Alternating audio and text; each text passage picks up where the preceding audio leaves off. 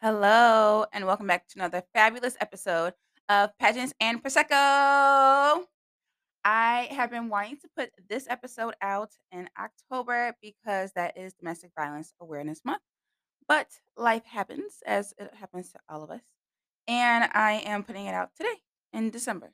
So, either way, I hope this resonates with somebody who is listening, and I hope that this is a powerful episode for you guys. So, let's just go ahead and get started.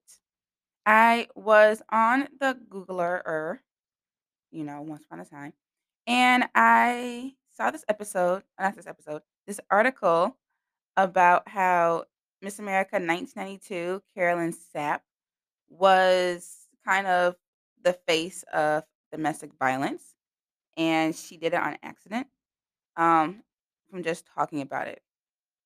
And she became a crusader for this new era of Miss America. So I wanted to just kind of go through the article with you guys and talk about her situation and her story. So this is coming from Amy R.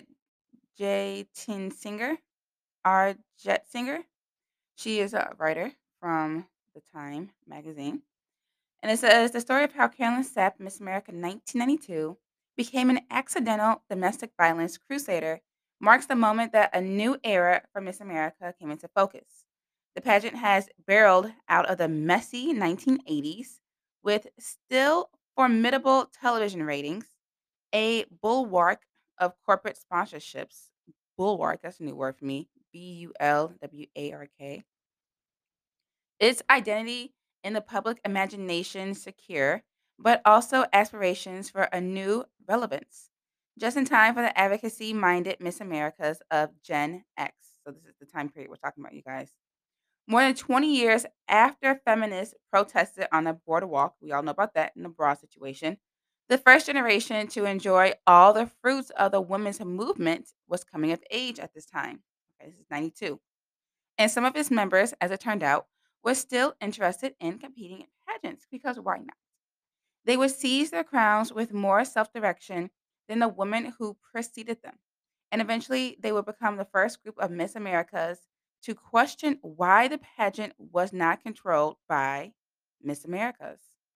And they set out to do something about it. It was 4 o'clock in the morning, and Carolyn Sapp had barely taken the new crown off her head to catch a few hours of sleep when the phone rang, ring, ring, in her Atlantic City hotel room.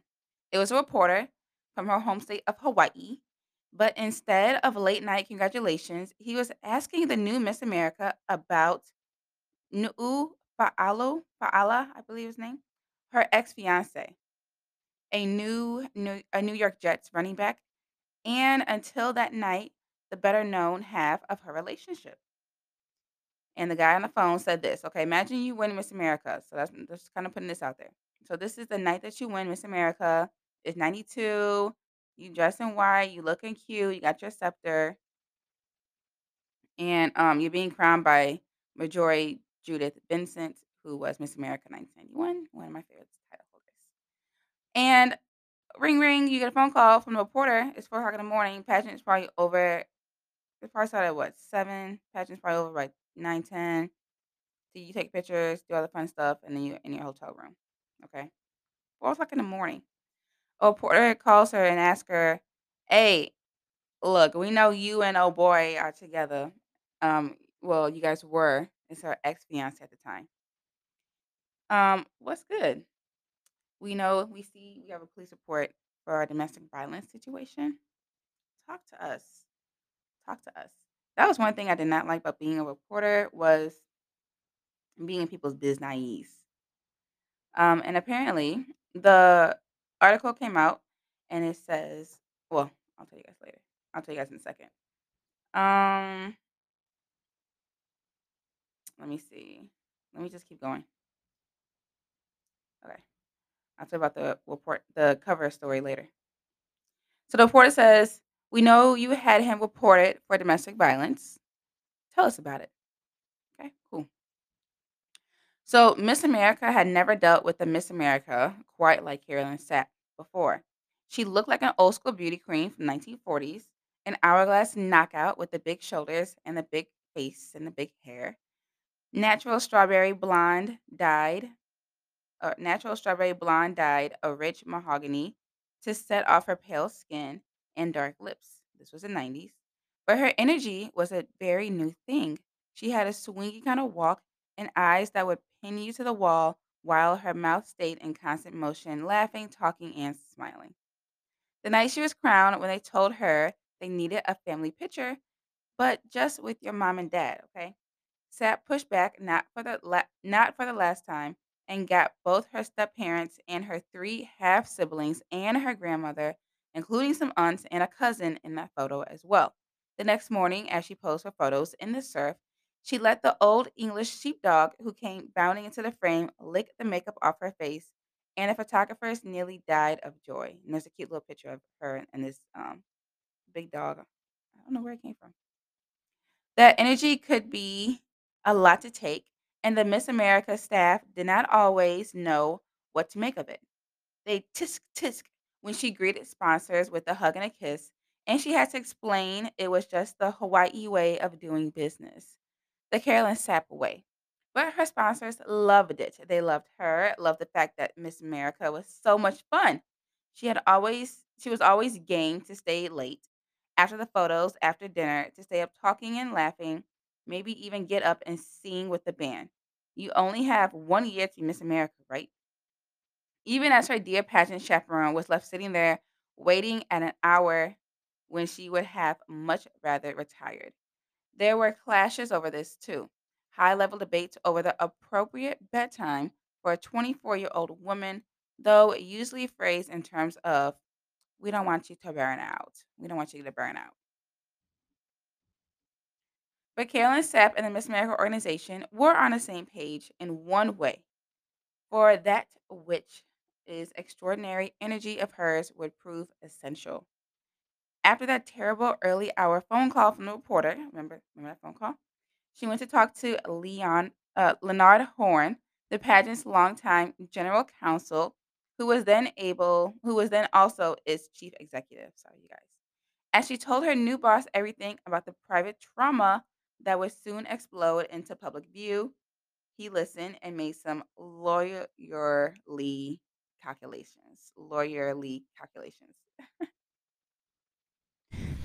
Sapp, Carolyn Sapp, had beaten a field that included two professional opera singers, a Phi Beta Kappa concert pianist, a classics major, and an attorney for the National Labor Relations Board. Carolyn could not recall her Hawaii Pacific University GPA when someone at her first press conference asked her about it.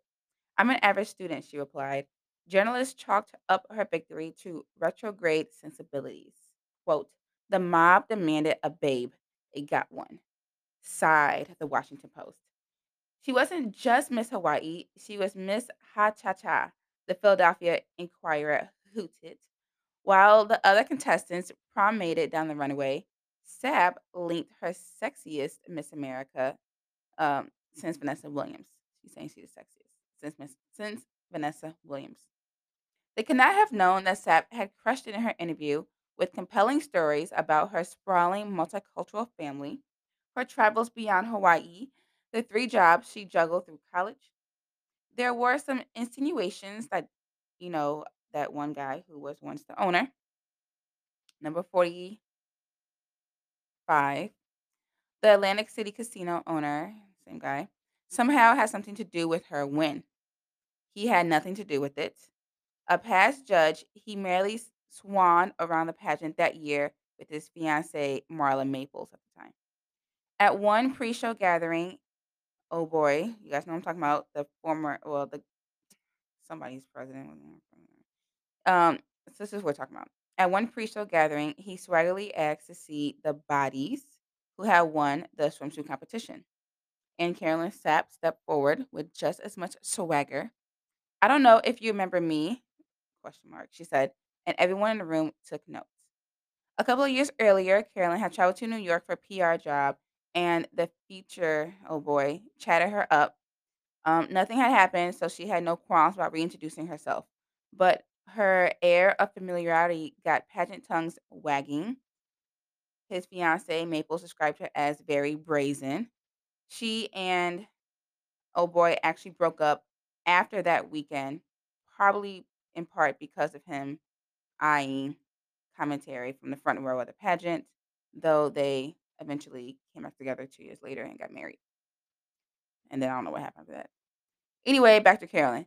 She did not seem bothered by this particular strain of gossip and the media criticism. However, the story about her ex fiance, Nuu, was looming and it blocked out everything else. She and her ex fiance, and I don't want to pronounce his name wrong, so I'm just call him Nu. She and Nu had been the celebrity couple back in Honolulu. He was the hometown football hero who made it to the NFL, and she was Miss Kona Coffee, Miss Waikiki, and Miss Honolulu. And I actually lived in Waikiki, you guys. It was fabulous. Both it says corny sounding titles that in fact had ushered her into rooms with politicians and CEOs, but that was just a rude take from this writer. Why would they call it corny? Miss Honolulu, Miss Waikiki. Why would you not want to be Miss Waikiki? Okay. And sent her across the Pacific to promote Hawaii tourism and business development in Japan. And for a while, everything had been fine, a little bit, sort of. There were flares of temper, physical outbursts that she had trouble interpreting. At first, she found it oddly flattering. He must really like me if he's this jealous. You guys know how that happens. You know, we get there. But more than a year into their relationship, he was cut by the Jets, the New York Jets, and he was angry. As her and him walked through a park together, he abruptly turned his anger her way. He hit her, kicked her, threatened to kill her. It seemed so out of character, and he was so immediately apologetic that she blamed herself for not being supportive for his unemployment status. A few months later, he was on another team and got cut again, and then they started having arguments in the car while he was driving. He tried to push her out of the moving vehicle and strangle her with the seatbelt. She eventually broke off their engagement, rightly so, but felt that they should remain friends. And then one night in the fall of 1990, 2 years before she was crowned, after she had given him a ride home, he assaulted her again. This time he slammed her against a wall and threatened her with a knife. Then, when she got the police involved and filed a restraining order, this time she got the police involved and she filed a restraining order. It was this filing which journalists would find connected to her name a year later, and she became famous overnight. Her lawyer, Miss America counsel guy, Leonard Horn, said, "You have a choice. You can either figure out how to talk to the media about the abuse in a productive way, or you can opt not to talk about this at all."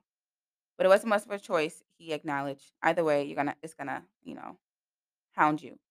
Obviously the police report is public knowledge, so she decides to talk about it. If the press did not know what to make of her then, they definitely did not know what to make of domestic violence, you guys, in 1991. This is when, women were very prominent, and especially when a prominent man stood accused. If a reporter who broke the news had any hesitation about exposing the identity of a victim of violent crime, which ran counter to journalism standards then as now, you don't really talk about the victims of such a crime like this. This concern did not come across in stories. Miss America, this is what the Honolulu Advertiser had as the headline. Miss America, semicolon, old ex-beau troubles. This is on the front page of the Honolulu Advertiser. Others refer to her as it the whole thing as a stormy relationship or her troubled past. There she is, the latest gossip topic. That was the headline of another magazine. Let's see which one it is. Quote, the Miss America pageant may have gotten more than it bargained for. End quote. The fact that Sapp's ex-boyfriend had beat her up got mingled in the media imagination with the unwarranted snark coming out of the pageant world, her GPA, the whole Trump thing, the photos dredged up from Hawaii of her seductive poses, in very tiny bikinis. And obviously, bikinis are very popular and you actually kind of need them in Hawaii. Okay.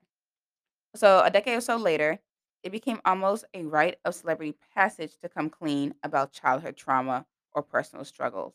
But this is the early 1990s, and it was highly unusual to learn these things about a famous person. And those who were coming forward were often controversial or faded fame personalities perceived to want attention and were being desperate for it. Okay. You got this before social media. This is before rags to riches stories were rags to riches. People were just good and famous, and they had no problems in their past. Sab sometimes got lumped in with them, though she never even volunteered the story. Remember, she had filed a report, and it just popped up, and a reporter called her. This is what she said. I felt like I was being punished in a sexual way for being a victim of domestic violence. I got a quick education in media. And this is an excerpt, you guys, from There She Was, The Secret History of Miss America. And that's just part of it. And I really want to bring this to light because um, there's just so much talk about leaving a negative situation, you guys. And I am one who can talk about it too. I had to leave an abusive situation that took a good 6 to 8 years of my life, and I have prospered ever since. And it's not worth it. There's so much happiness on the other side of the rainbow. And if you are in a situation like this, please tell someone, a friend, a therapist, you know, ideally, but tell somebody. Tell somebody and try to leave. I understand things happen. For me, it was a financial reason why I could not leave because part of it was financial abuse. And financial abuse is abuse, um, especially when it comes to your money, okay? When it comes to your money. So for me, it was hard to get away financially. And I haven't been in a crazy, you know, blessed financially way since. So it's not like I just had more money ever since then, but um, I did what I had to do, and now I'm thriving. And it wasn't easy. That's what I'm trying to say. It wasn't easy. It was kind of low, but on the other side was peace and independence and peace and happiness, honestly. And it's tough. It's tough when fifis get involved. Okay, so I just want to read this other one. This is from People magazine. This is in 1991 when the article came out, and it's called Breaking Away. This is October 14th, 1991. The cover story says, "Her exclusive story, a battered Miss America, beaten by the man she loved. Carolyn Sapp blamed herself and went back to him. Now, for the first time, she tells why and how she found the courage to finally break away." Okay, this is part two of this episode, Break Away. In the old, cramped children's wing of Providence, Rhode Island Hospital, Carolyn Suzanne Sapp, Miss America 1992, leans over a little girl who is crying in a wheelchair. She whispers something only a child can hear, and a tremulous smile forms on the girl's lips. Miss America moves on. "Hi, Jeffrey. I'm Carolyn," she says to one boy. "Hi, Joel. What are you in here for?" Carolyn remembers the name of each child she meets. "You have to take this seriously," she says. "This is my one chance to make an impression." Until now, the impression the tall, curvy brunette has made on much of the nation is that she is a little more than, as some put it, a babe. After the September 14th Miss America pageant, front page story suggested incorrectly that she had won on her great looks alone. And gossip columnists implied again incorrectly, she says, that she had a romance with the former, 45. All that upset me, well, that's Carolyn, but nothing like the story that broke 2 days after her crowning. Miss America was beaten and terrorized by her football player boyfriend. This, more than anything, devastated Carolyn, for this bit of news was true. Quote, "Even Miss America has problems. I'm a real person with real problems, end quote. And this she was 24, you guys, at the time. So this is a year. So this was all happening when she was 21, 20, 21, 22. In fact, to many of the women Carolyn will represent during her year long reign, it is not her beauty or poise, her energy, or even her remarkable kindness that will leave the most lasting impression. It is instead the secret, but the courage she shares with them. Ooh, sorry, you guys. Talking, talking, talking. Hold on, let me drink some water. Okay. Like some 3 million other American women, Carolyn was beaten by the man she loved. Oh my gosh, you guys. I didn't realize choking. Ugh, child. Hold on. Mm, mm, mm. I should have drank some honey. Okay, sorry, you guys. I'm choking up. Like some 3 million other American women, Carolyn was beaten by the man she loved. Like so many of them, she put up with the several episodes of abuse, both physical and emotional, before she could find the strength to stop it. She says, the thing to understand is you can be strong and you need to get out. That's what I was trying to tell you guys. You need to get out. Carolyn met Nu'u Fa'ala in the spring of 1987 at a Just Say No rally in the shopping mall of Kona, Hawaii. She was Miss Kona Coffee, a spokeswoman for the producer of the domestically grown coffee. He was running back for the New York Jets. He was a running back for the New York Jets. He was 26 either when they wrote this article at the time. And he says that she asked for his autograph and he asked her for her autograph. It was more than the allure of local celebrity, though, that brought the two together.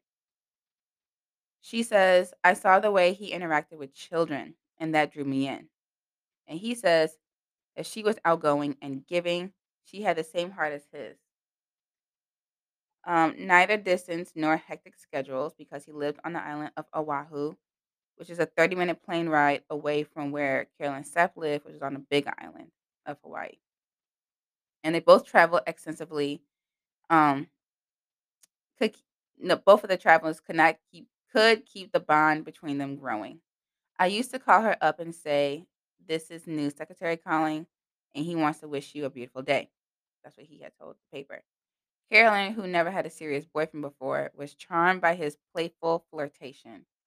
She says he was very romantic and giving. At the end of a meal, he'd be the first one to jump up and wash all the dishes. He was wonderful. And then in April 1988, they got engaged. She says, this was the man I committed myself to, and I wanted to marry him and have his children. Their dream romance took a nightmarish turn in 1989, little bit over a year later, when he returned to Kona from New York. Remember, he was playing for the Jets.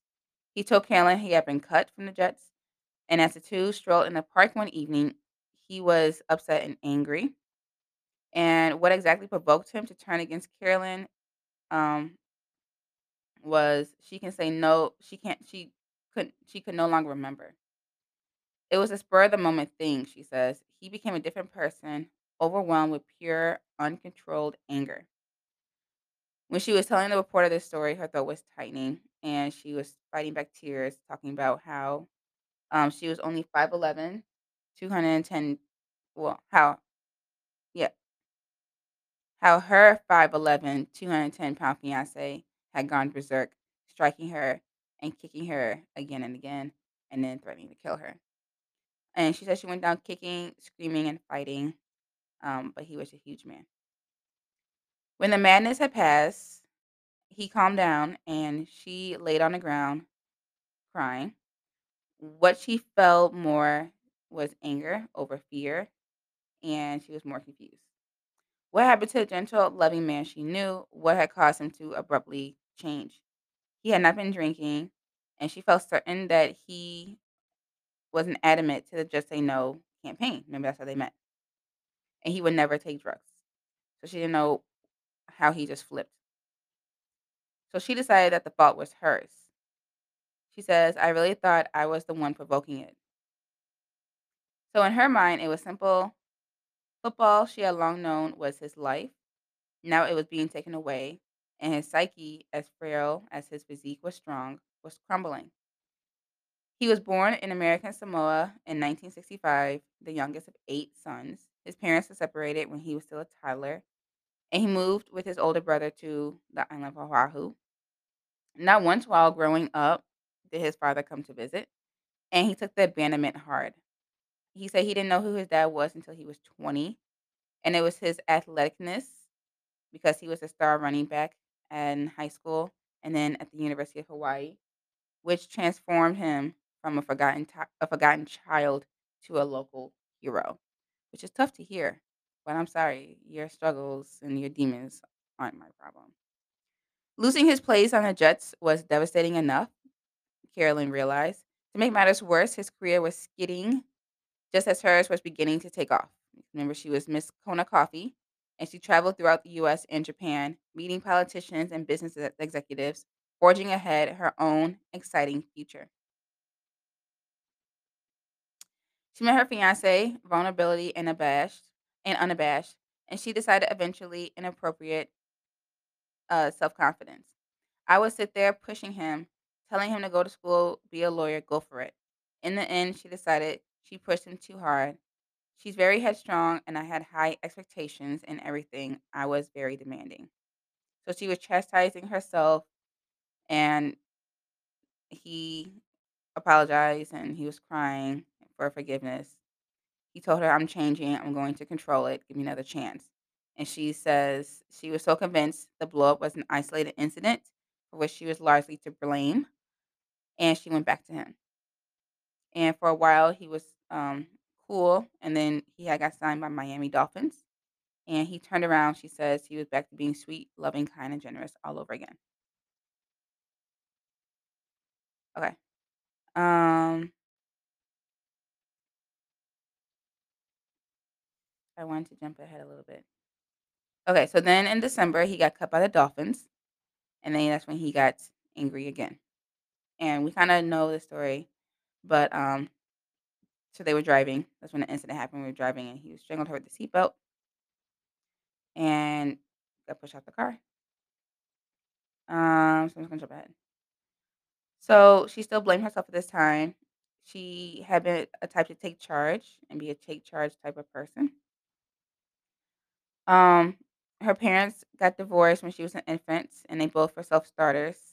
Her dad was a minister and moved to Kona and built his own church with his own hands. Her mom moved when she was young to Washington State, a small town, where she started her own dance school. Um, okay, so then talks about her childhood. She attended church and school with 120 students from kindergarten to 12th grade. It was she who started the school government team, and I'm just gonna jump ahead to her leaving. So she was always just a self motivating type of person. She says, whatever the circumstances, whether she was rallying a downtrodden team or financing her own education at the University of Hawaii through scholarship pageants, Carolyn was accustomed to making things work. She was a leader and she tried to solve her own problems. So, just fast forward talking about when the incidents happened with her fiance, she confided in her father and her step grandparents who lived in Honolulu. They were all devastated and they were scared for her. And her fiance at the time kept his distance, and eventually the bruises faded. And it became clear, though, that he had a devastating blow to Carolyn's unusually elastic self confidence.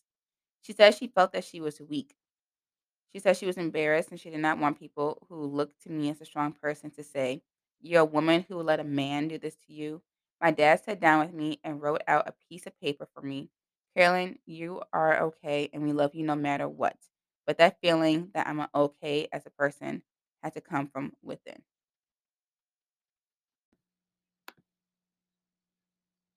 Ironically, the one person she wanted to turn to for support was the very man who had caused her pain. She says that he was her best friend for 3 years. and he was an important part of her life, and then all of a sudden, there was nobody. Your family and friends don't fill that gap. I'm just as weak as the next person. I started communicating with him. So on October 13th at 3 a.m., he called her, saying that he was drunk and he needed a ride home. She hesitated, and after a little more than 2 months with the Cleveland Browns, he had been cut again and returned back to Hawaii, overwhelmed with emotions, she says. She made it clear she only wanted to be friends, but he was having trouble letting go. The voice on the end of the line was tense, and in her head she said, "Stay away." But her heart was not listening. Darn heart. So, of course, she went to go pick him up. She says he was at a very hard time in his life. I was picking him up as a friend who was calling out for help.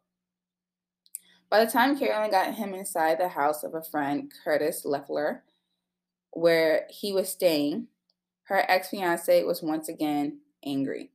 He became very bitter that they had broken up and she wanted to leave, but he insisted that she stay at the house. When she ran up the stairs toward the door, he grabbed her and threw her against the wall and down to the floor. He jumped on top of me and was slamming my body up and down, she says, and then out of nowhere, he pulled out a knife and pressed it against her face, threatening to kill her. Terror and anger left her numb, and she says, I was beyond feeling. Before she knew it, Leffler, who had been in his room, came running and pulled him away, the other guy. It was the last time Carolyn would flee for her life. When she returned home that night, something inside her had changed. She made no excuses for him. She didn't blame herself. She said she was actually furious and she was bitter, and it finally hit home that she did not deserve this. Here was somebody who she trusted, and he did this to me. So that's when the next day she went to the Hawaii District Court and filed that restraining order. And then he never touched her again. So it had been 1 year since um, they finally closed that door and she filed a restraining order. Fast forward. Much had changed in her life and in his. At the time of writing this article, so it says today, this is October, his football career is over. And it says that he reportedly works as a stevedore, hauling cargo onto a Honolulu dock. Now and then, he visits a local pastor to help him come to terms with Carolyn's departure and his own violent past. He says, I'm getting my life straight. Still, his feelings for Carolyn are strong. A friend of his said that he's still in love with her and is learning to live without her and hasn't been easy. Last month, when word of the troubled romance leaked to the Honolulu press, then went national, his dormant anger threatened to erupt once more. He says he was embarrassed and he had to ask himself, should I get mad or what? But instead, he drove to a favorite spot and cooled down. He was there for 3 or 4 hours thinking and praying. He says that he cried and asked God for help. And in the end, he decided to simply tell the story as he lived it. Carolyn was scared, he says, and I don't blame her. The problem was me. I was very aggressive and I had a temper. The person to throw rocks at is me. A world away, Carolyn is doing her best to move on. In a hotel room in New York City, on a bed strewn with dresses, sheet music, a half-Canton croissant, and a worn leather Bible, sits her Miss America tiara. Crown, excuse me, sorry guys. It's a glistening reminder of how far Carolyn has come and how much the future promises to bring. As she packs her bags, ready for another city, another groundbreaking, another needy, wide-eyed child, her voice becomes momentarily weary. She says she can forgive him, but she cannot forget. The thing is, I love this man. I believed in him. And every time he hurt me, I wanted to trust him again. I wanted to believe that he would change. I'm slowly breaking away. I'm becoming myself again. And that's the end of that article. And that was recorded that day. Well, that year, I should say, October 14th, 1991, which is actually a day for my dad's birthday. Which is coincidence. My mom was pregnant at the same time. But anyway, you guys, I really wanted to bring this story to you guys because I wanted you guys to know that you're not alone, and I know somebody needs this episode, and I appreciate making it, and I appreciate you guys listening and tuning in. I hope you found some peace in this episode, and I want you guys to know that you're beautiful, and you don't deserve pain in your life. You don't. You don't. And if you or someone you know is in a situation that they is not safe and they can't get out, I'm here for you. You can DM me. You can also call 1-800-799-SAFE. This is 7233.